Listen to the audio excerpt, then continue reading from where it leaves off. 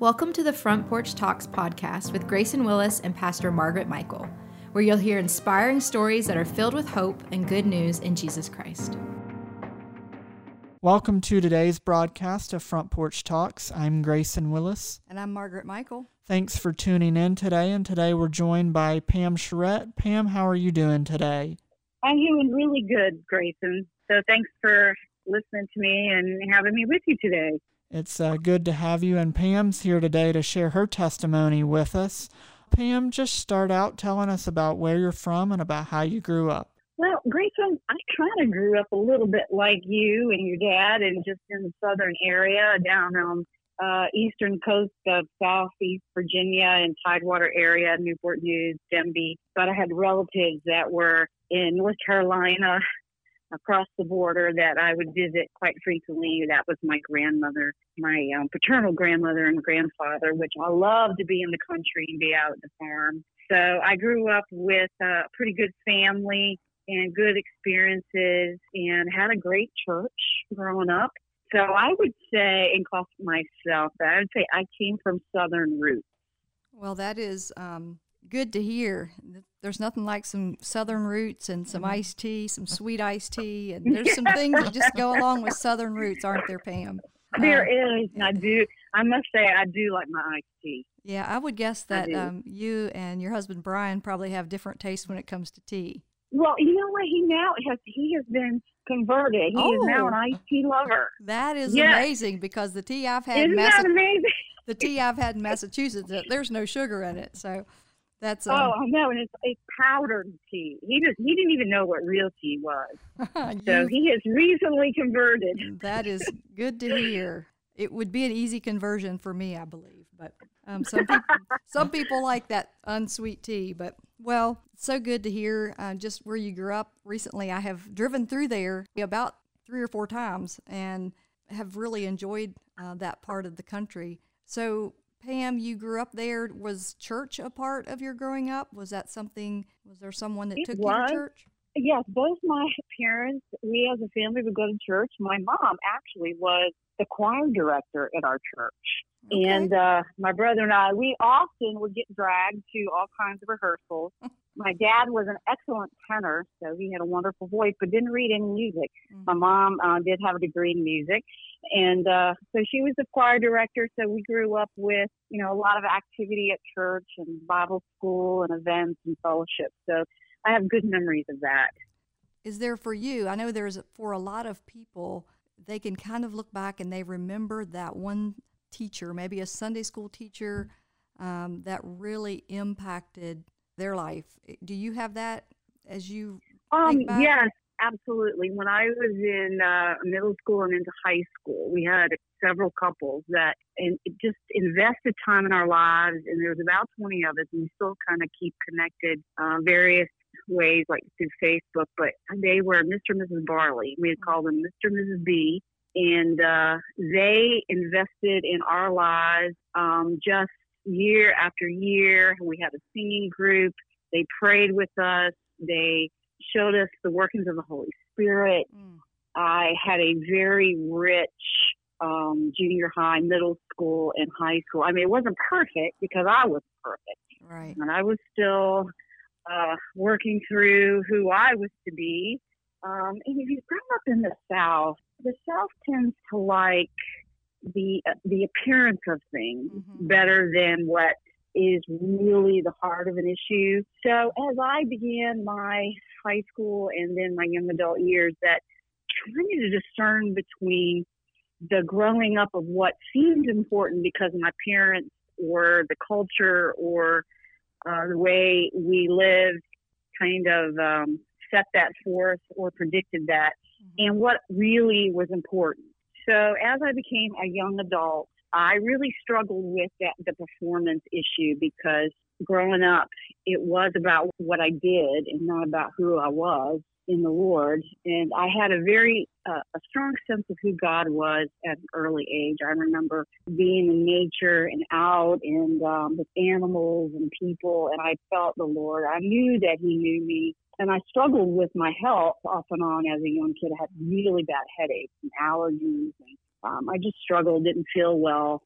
for a lot of the days in my elementary age and on. And I knew he was with me, but there was that line between what people wanted me to do and what God wanted me to do. And it was hard because what people wanted me to do always seemed right. It looked good. And in the South and in my family, doing what was right was important. And I think they were trying to instill in me a great work ethic. But for some reason along the way, it was never stated. No one ever said you have to do this to be liked. Somehow it became a stronghold that if I didn't do well, if I didn't do this, or if I didn't look this way or behave this way, I wouldn't be accepted. And that was probably the major struggle through my young adult life. So there's blessings of growing up in the South and just the wonder of family and so beautiful and just watermelon and, staying up late in the summer. And I just, those times, I remember being barefoot at Christmas, running around the farm at my grandmother's house. But yet there's some reason, somehow, the institution of how things were done in my family. I'm not saying this as a whole, but in my family, I did pick that up.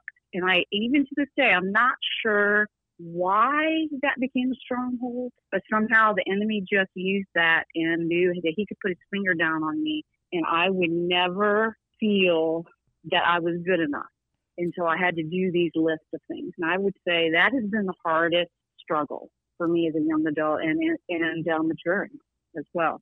Well, Pam, hearing you talk about, how you grew up and fond memories that you had, but also, how it was kind of a struggle is what it sounded like to me between pleasing people and pleasing God, and how that struggle continued into your young adult years. What was kind of the point where you came and realized, I don't know if it was a one moment or if it was over time process of growing out of that and not really worrying about pleasing people and things like that, and knowing that pleasing God is ultimately and having a relationship with Him was what was most important?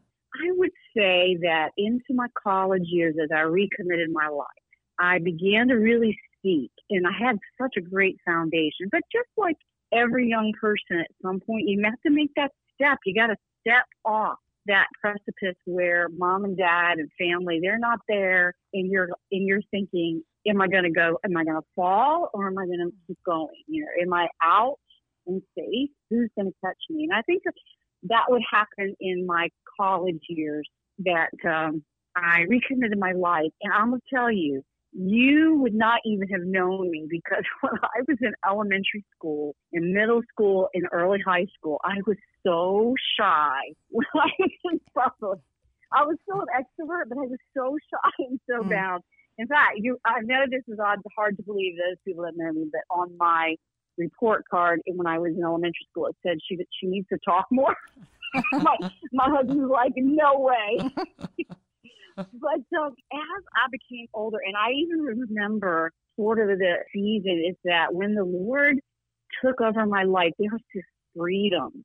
And I did not do well standing in front of people. And I was musical, and I performed a lot in different types of plays and musical performances. But I just struggled with nerves, and this fear and this panic would overcome me. It would start in my feet, and it would just move up, and it would grip me. And I know it was fear of failure, fear of rejection, fear of failure.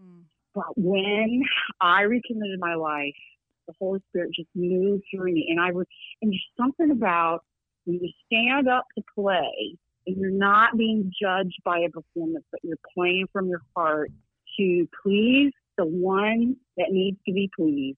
There's such freedom in that. Oh my goodness. And so now I can give myself a little grace. I'm still working on that. But when you have to please the one that's the most important audience, that's where the freedom comes. Yeah. And I mean, if you're a people pleaser, I wouldn't say I'm a people pleaser, but I am very sensitive to what's going on around me and people and their needs and feelings. And so I'm very attuned to it without really having to put any effort. I'm not saying that I disregard others and that it's easy for me now not to worry about what people think, but there is such freedom when you are just focusing on the Lord and you just want to please Him. Yeah, Pam, as you were talking, and we talk on the podcast, we talk on here often about, when we're raised in the church, we're kind of growing up on our parents' coattails. We're hanging on to their faith. And it just sounds to me like as you were doing that more, maybe even humanly trying to add up to what people wanted, the difference between that and coming to this relationship with Jesus and relying on Him, it all changed for you.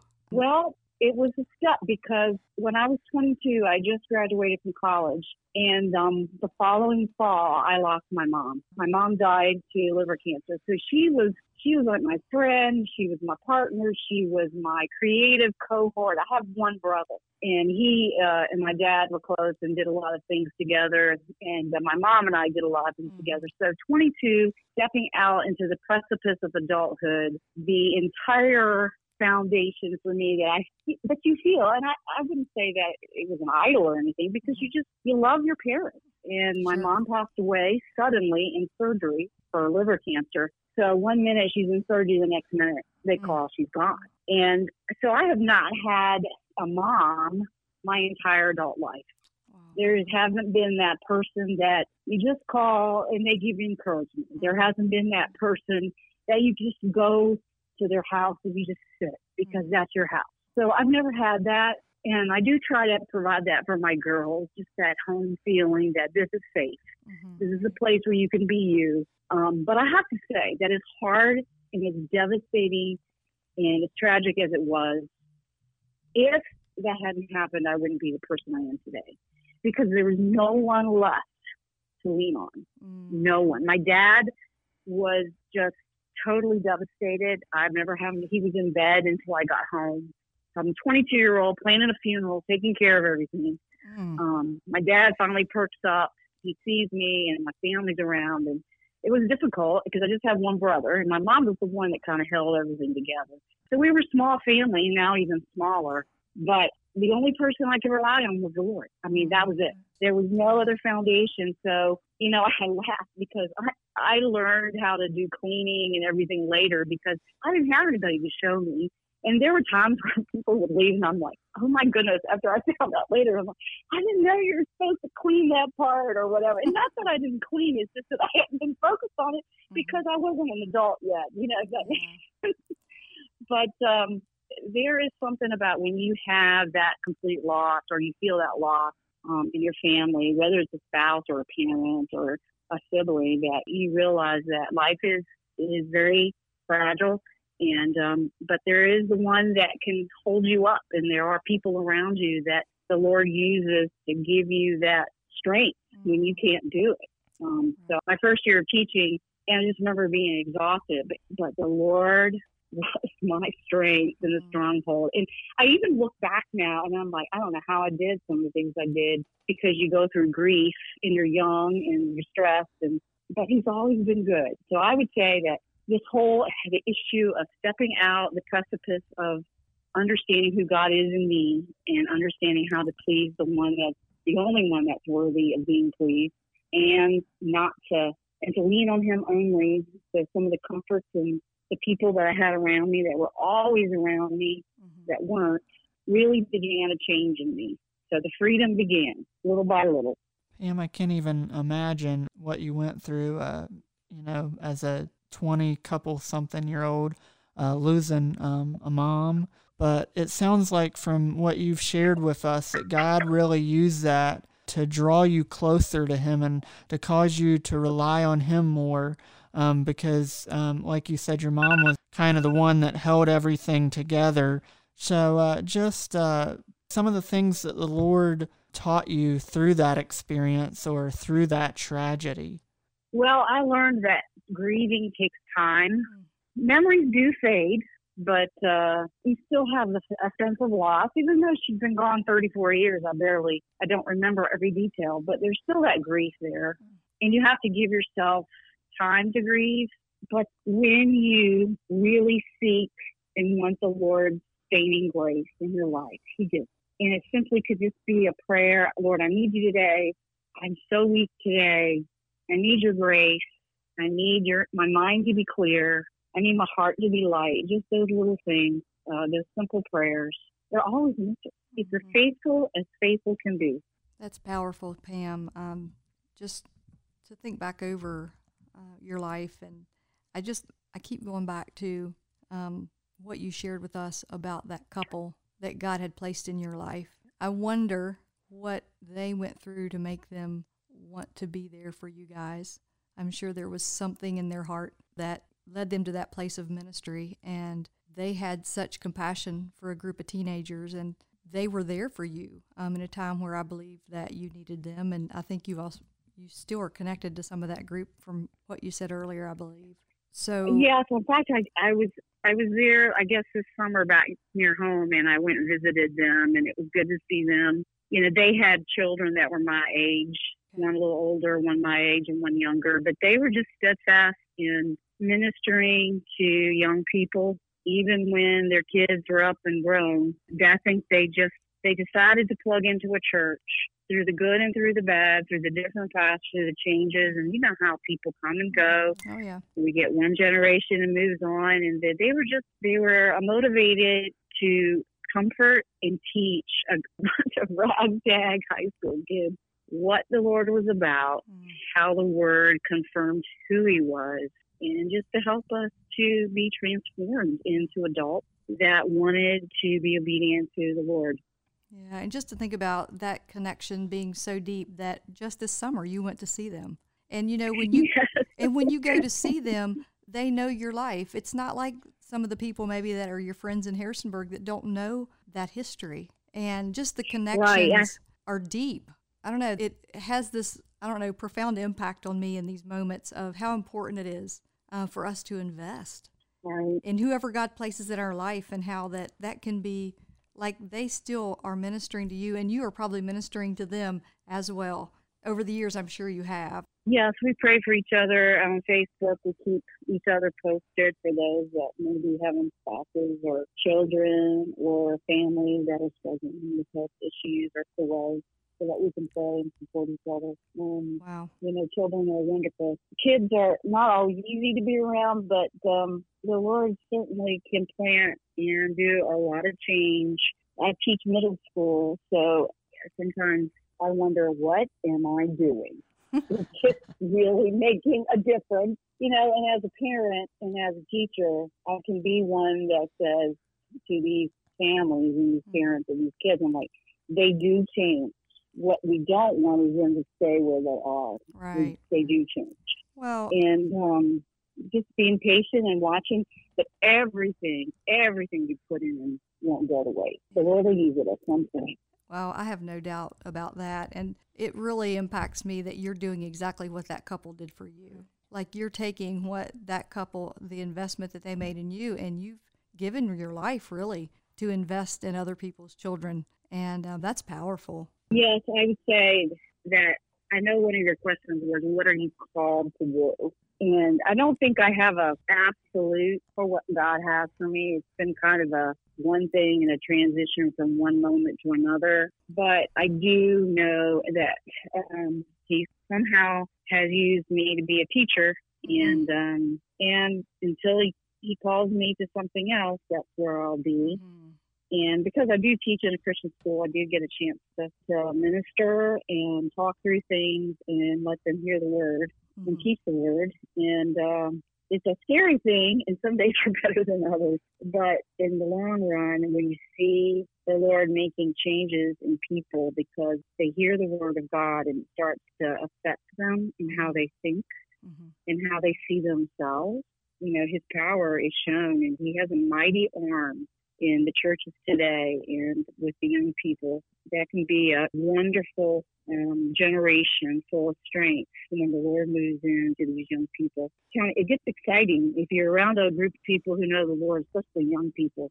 You do get filled with this excitement, this overflowing joy of seeing them excited about who He is, and it affects you. Oh, it definitely certainly gives you your joy. Well, Pam, I know I can speak from working with the teens and a lot of those years, and right now with the middle schoolers in the teen group, that's a pivotal age where you can really have a huge impact on them. So I wanted to encourage you, and that's certainly a high calling as a teacher to minister to kids, and certainly the relationships you build with them and the example that you lead for them, especially a Christ-like example for them, will be something that they will remember down the road, where they might not remember what subject you're teaching or what specific subject in class that they're being taught, but that Christian example, like you said, that other couple that you've stayed in contact, how they were an example to you, and how Pastor Margaret said you're doing to those kids the same thing. You're providing the same type of example for them that couple did for you. Here is something I thought of in hearing you talk about today's generation. What are maybe one or two things that you can share that would encourage people about today's generation or gives you hope in today's generation and today's young people? I am encouraged when I hear young people take truth and apply it to their lives. Don't underestimate them. They may act young, but usually their minds and their interests are higher. They have a higher interest level. They are able to take in a lot more information than you would think. Now, their behavior and their maturity and developmentally, they're not adults yet, but they will be. And it's so exciting to me when I watch my students, take information from, we've been studying minor and major prophets, and I'm like, how would this play out today? What would you say to our prophets today? And they can pick that up and run with it, and they're basing it on the truth and the Word of God, not hearsay, not Facebook, not television, but they're actually taking information that has lasted for generation after generation, that is truth, and they can apply it today. And they, hopefully, as they grow and change, their minds and their heart will start to catch up, and they'll begin to walk in that and live in it, as well as be able to recite it to me. I mean, if you grow up in the Christian church, you learn to hear the right thing and you hear the words of Scripture. But then as they begin to grow and step off that precipice into their own life, that they'll begin to walk and live in that way. What a joy. And I know the Lord celebrates that. So everything we do for our youth, and every time the Joy group or the older congregation in our church ministers or they come together, it blesses me, because I think younger kids learn so much from the older generation. And I think the older generation really gets joy and excitement and fulfillment out of being with the young as well. Pam, thought just came to my mind that I have someone, I would call her a new friend. She's in her 20s, and as we've come to know one another, we realize that we have some mutual friends, and it just so happens that she went to Blue Ridge Christian School, and when she told me that, the first person that she spoke of was you. And of course, I can't tell you her name right now, wouldn't do that. I'll tell you later, but she had such high praises for you, and she loved being one of your students. And it's just interesting that came to my mind right now, that you're making an impact. And I've been in your classroom, and you're a fun teacher, invited in a few times to do an extra. That's right. That's right. An activity with the students. Help, right? Yeah, but eighth graders. They always they were having a good time, but I know they were learning as well. And she's just a beautiful young Christian girl. But yeah, she speaks highly of those days. I know that you have a family. We could, talk for a long time about your family and they're doing and what God has done since. We've heard about the school piece, but there's been so much more that has happened in your life. I don't know if there's anything that you want to share, maybe how God has worked personally in your family life, or anything else that you want to share with us that we haven't asked you about. Well, it does bring to mind that my first child, Suzanne Meredith, was born in 92. She was born 2 months early at 32 weeks.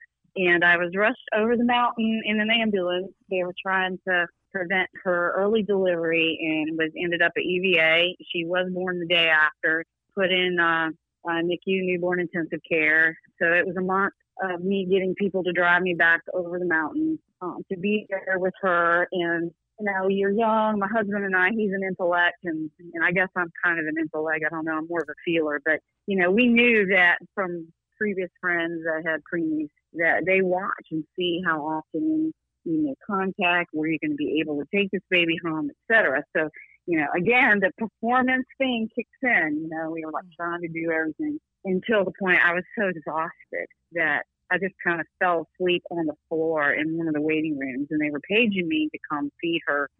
And then they told me, just go home. And we had struggled hoping that she would be well. She was. A month later, we brought her home. A year later, she had some complications with an antibiotic and her second-year vaccine. And somehow the combination caused her to swell, which pressed on her brain and gave her some damage in her cerebellum area. So suddenly, I'm a mom of this 1-year-old, and he was walking and toddling. I guess she was a little older than that, maybe about 14 months, 15 months. She couldn't walk. She didn't have any of her fine motor. She couldn't feed herself anymore. She couldn't stand up. I'm like, what in the world is going on? They're like, well, she was screaming on like she was fine. So through a lot of doctor's appointments and neurologists, they finally found out that she had some damage. She didn't have balance. So we began this protocol to help her. But I do remember when Brian and I had dropped her off at the hospital, we went to get something to eat. And I remember just sitting there looking at each other, and we just said, Lord, help our unbelief.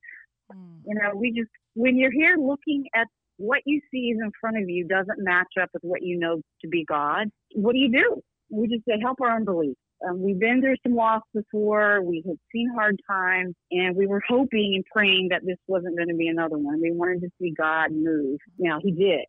We brought her home, and over a long period of time, she did start to do much better. She still has some of the symptoms and has learned to deal with it. But at that time, we got this letter because we had some friends and we sent some description to the Mayo Clinic. And we get this letter that says your child has this degenerative nerve disease and it'll probably shorten their lifespan. But I remember just sitting in the kitchen with the letter. I just looked at it and I threw it across the room. I'm like, I don't believe this.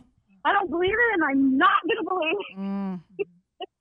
You know, and there's a long kind of a story about the process of helping her with rehab and development, and just how the Lord would give me insight and do things that were play or things to help her get a little strengthened. But yeah, when it's the time between what you see does not match up with what you know to be true or how you know God to be, you're like, are you going to let me down? Is this going to be a hard one that you're going to have to walk me through? Or are we going to be victorious? You know, I don't have to say our situation, and there are many others that aren't. He answers in a different way. Yeah. It's always victorious, but he answers in a different way. For our daughter, she started to gain strength and has learned to walk and stand up again. But that was a hard time. It was a very hard time. And in the midst of it, I was carrying our second child. Wow. And I said, oh, you are so at peace right now. You're missing this whole thing. You know, so...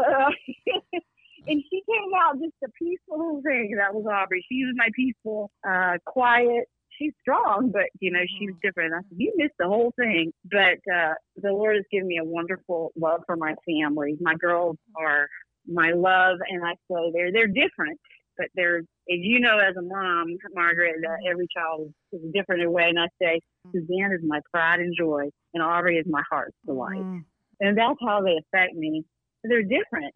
Yeah. But they're still mine. Oh, yeah. Uniquely made. From the Lord. Yeah. Uniquely made. Uniquely made. For a purpose. From the Lord. Well, yeah. Pam, that was a great story of God's miraculous power and his work in our lives. If we just trust him, and even in difficult situations, he can do miracles. Thank you for joining us on Front Porch Talks today. Thank you all.